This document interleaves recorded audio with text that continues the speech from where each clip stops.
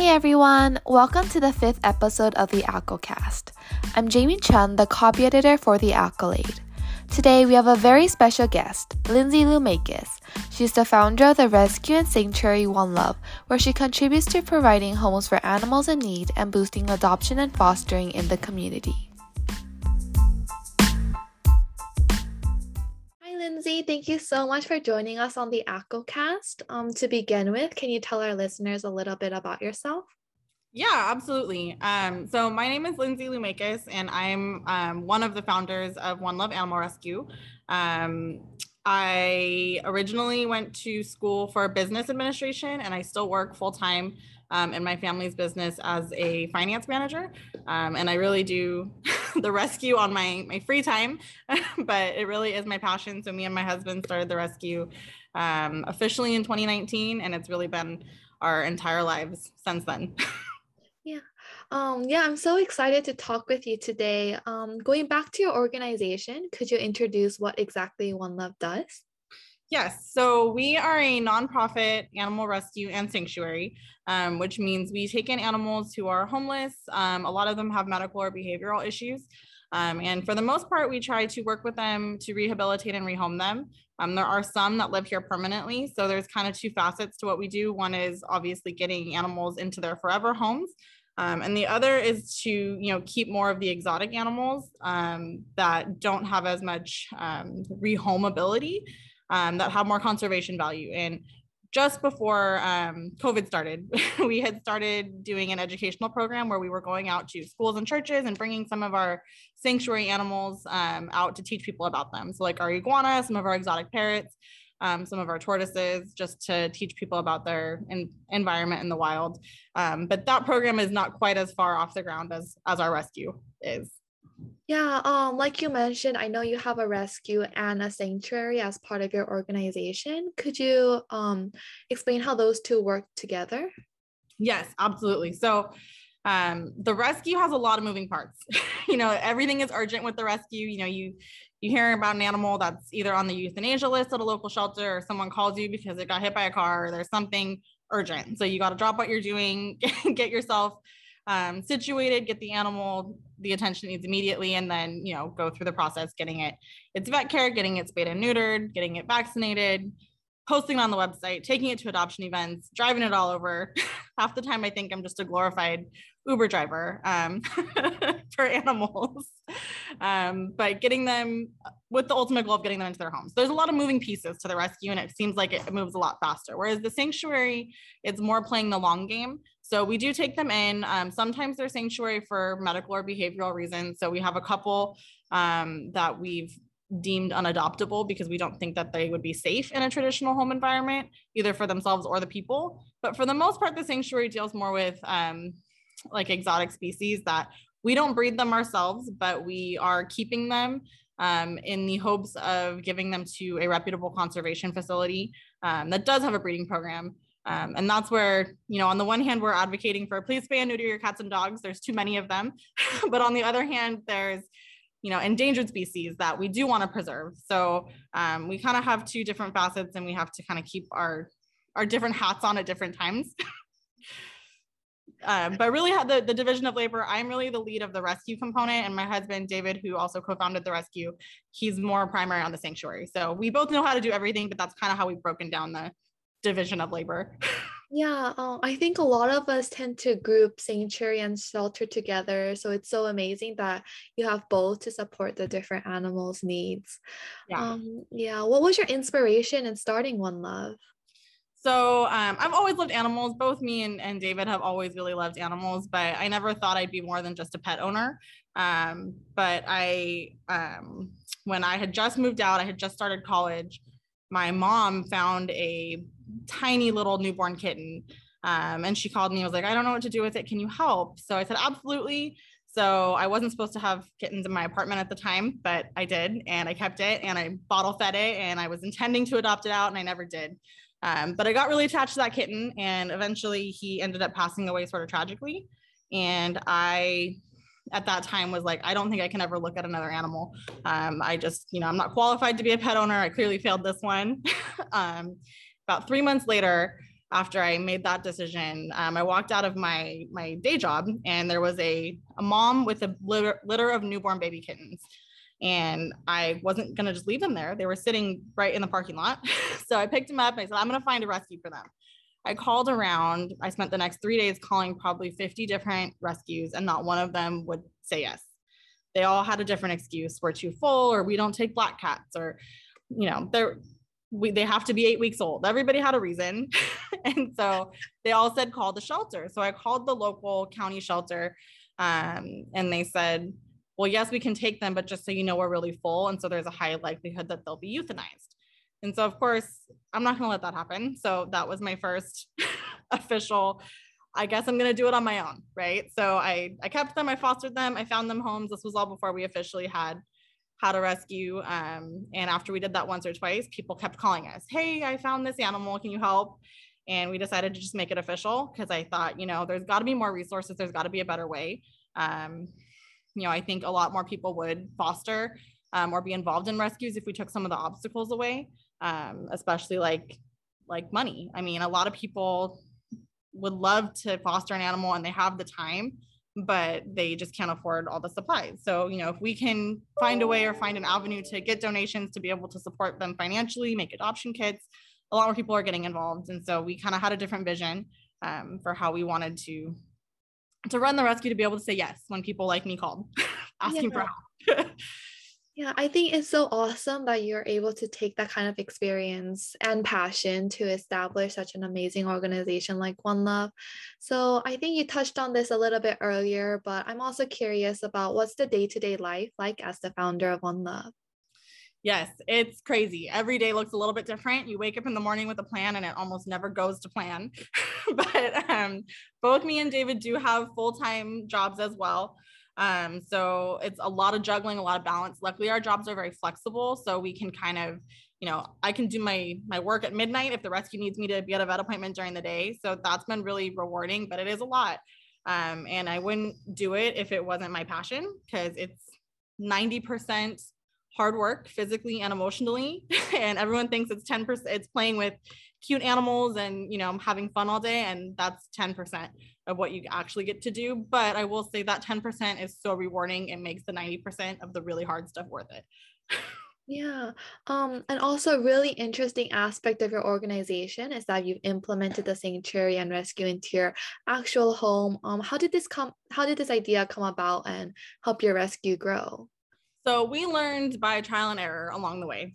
We thought we would just be foster based and we would get a really great team of fosters and not have to have a physical location. And so that didn't really work out, because we found that people have lives and things come up and fosters have to give animals back, or you adopt an animal out and for some reason it doesn't work out, they have to come back. So we were trying to find a way to balance that and always have kind of an open area where we can have space for emergencies. And so that's why we created kind of a space that's not open to the public per se, but to where we always have the room to say yes to take back our animals. And the animals need constant care. So we were originally looking at some potential retail spaces where people could come and see, more like a traditional like pet store, pet rescue. But we're not there all the time. And emergencies happen in the middle of the night. I have 2 bottle babies right now that I have to wake up every 3 hours to feed. I don't want to have to drive somewhere to do that. So it's a lot easier when they're in your home. And it definitely takes a lot of work to kind of keep that separation between your personal life and what you're putting into the rescue. But I really think it's necessary, at least for a rescue our size, where we don't have full-time 24-hour employees. We've just got volunteers. And if the volunteers don't show up, it falls on me and David. So kind of having it in our home seemed like the best solution. So we did, when we decided to, kind of grow the rescue, we did buy a bigger home with enough land to support what we wanted to do.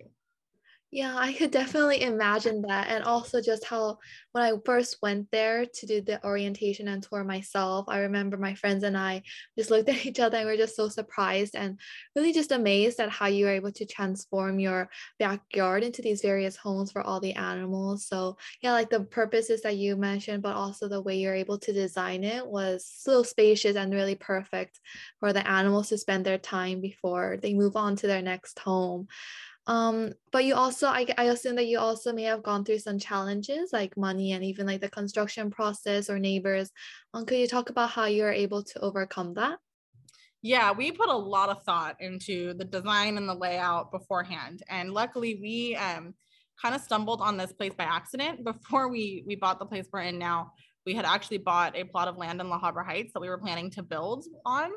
And we actually knew the people who were moving out of this house. They had donated some stuff to the rescue and we had come to pick it up. And we looked around and we're like, this is exactly what we're trying to build, because they happen to have quite a few of the buildings, like the bird barn and a couple of the cat barns already here that they were using for woodworking. So obviously we had to do a lot. We had to insulate them and put ACs and make them animal ready. But a lot of the structures were already here and we just kind of repurposed them. So it was incredible. So that helped a lot getting us started. And so we kind of reorganized and shifted plans. And, at that time too, we were able to kind of meet the neighbors and talk to them before purchasing, just to make sure that they would be okay. And luckily it's a really animal friendly neighborhood. It's so funny. I've never lived anywhere or known anyone in, the Orange County area that's had pigs, right? But both our neighbors on both sides of us have pigs. So it's like, it worked out perfectly. So that everyone is really understanding, the neighbors really appreciate, what we're doing too. And so it was really nice to have a warm welcome that way. Yeah, that's so interesting. I never knew that when I went to volunteer. But moving on to our next question, I know that you have such a diverse group of animals. So how have you been able to grow your rescue to include such diversity? Yes, so that evolved sort of organically. We started out really just doing cats, and then we kept getting people saying, hey, I can't find anyone who can take a reptile. I can't find anyone who can take a chinchilla. And so we learned, we were like, well, I don't want to say no, but we also aren't going to take them in if we're not prepared. So we would say, give us some time, and we'd do some research, and we would get a, appropriate space set up for them. So I can't say we're experts on everything, but we will do our best and make it work. And you may have noticed we're constantly shifting. Something that one day had a tortoise in it, the next day it's going to have a rabbit in it, and today it's got 2 pigs in it. So it just depends on the day, and all animals require a little bit different, but we've set it up to be really customizable depending on what we are getting in. And that's just because, dogs, everyone thinks of dogs when they think of rescue. And don't get me wrong, there's so many dogs that need help. But there's less resources out there for other types of animals. And so we've tried to kind of be that resource, at least for the Orange County area, to where we can provide support for other animals. We're not going to do lions and tigers, but anything that's within our purview to help, we're going to try. Yeah, I totally agree because I think a lot of us expect to see more of the common pets like cats and dogs, but it's so great that you include the other animals as well. I also know that you have very creative ways to help find animals a loving home, like meet and greets. Could you talk about how that has played a part in your mission and outreach, and how other organizations can also use these methods to help their cause as well? Yes. Meet and greets have been huge, especially with COVID. We used to do adoption events where we would take animals actually to a place, and we'd put them in crates and people would come see them, kind of like what you might see at Petco or PetSmart, but that really wasn't working well. They have its place, but the animals, especially because we do so many cats, they're terrified. You put them in a crate, and cats don't like moving. They don't like change. And so half the time they're just hiding under a blanket and you're not really getting to see them in their environment. So doing meet and greets where, they're getting to interact one-on-one, they're in a more comfortable home environment, really helps them kind of come out of their shell, and you can see the true personality of the animal that you're working with. We also do what we call adoption trials, to where you can keep them with you without a permanent commitment, because we want to make sure it's a good fit. And so, a lot of times we say the animal chooses you more than you choose the animal. So sometimes that's a way to make sure it's going to be a good fit for everybody too. And then we also, of course, post on social media. We post on, Pet Finder, Adopt a Pet, and a lot of online sources, which have been a lot bigger since COVID. Those have been our biggest sources of people interested in animals, but a lot comes from word of mouth too. So it's been kind of going all over, but we definitely have had to adapt since COVID changed everything. Yeah, I think those are definitely very useful ways for everyone to use. And I also wanted to ask, you have a team of people you work with and very dedicated volunteers helping out at the organization. How are you able to meet these people and grow your organization with them? Yeah, so a lot comes from word of mouth, people that know us or know someone adopted from us and they want to be able to help. But we also have used a couple websites. There's a really good one called Volunteer Match where you kind of post about the opportunity and then people will reach out if they're interested. That's really helped connect us with a lot of people who've been interested in helping. And we kind of said when we started this that we can't do it just by ourselves. And so we've been so grateful to have the volunteers, because when we first started here, we had all the space and maybe 10% of the animals, because we want to make sure we're not in a position where we can't physically care for them all. But now that we've got some really routine volunteers, it's been a lot easier for us to say yes to more animals coming in and moving through. Yeah, as a volunteer myself, I know that I get very motivated and excited to come again next time when working with others who are equally passionate. But I also know that especially during the pandemic, when adoption rates have constantly been fluctuating, I was wondering how you were able to combat that. So COVID has been crazy. In the beginning, we literally ran out of animals. It was the weirdest thing. And it was such a nice, refreshing feeling to say, like, there's actually no animals that need help right now. But it was short-lived. And so a few months later, we started getting quite a few more back. And I think a lot of people weren't necessarily prepared. But it did kind of give us some tips on how to better change our system so that we can prepare them and make sure that they know what they're getting into and they're not rushing into the situation. So we've kind of modified our education a little bit. We're still offering, virtual visits, virtual meet and greets, all of that good stuff. The one thing COVID has impacted, though, is we're getting a lot more requests from the public to take in animals, because the county shelters, a lot of them are still closed down to the public, at least for intakes.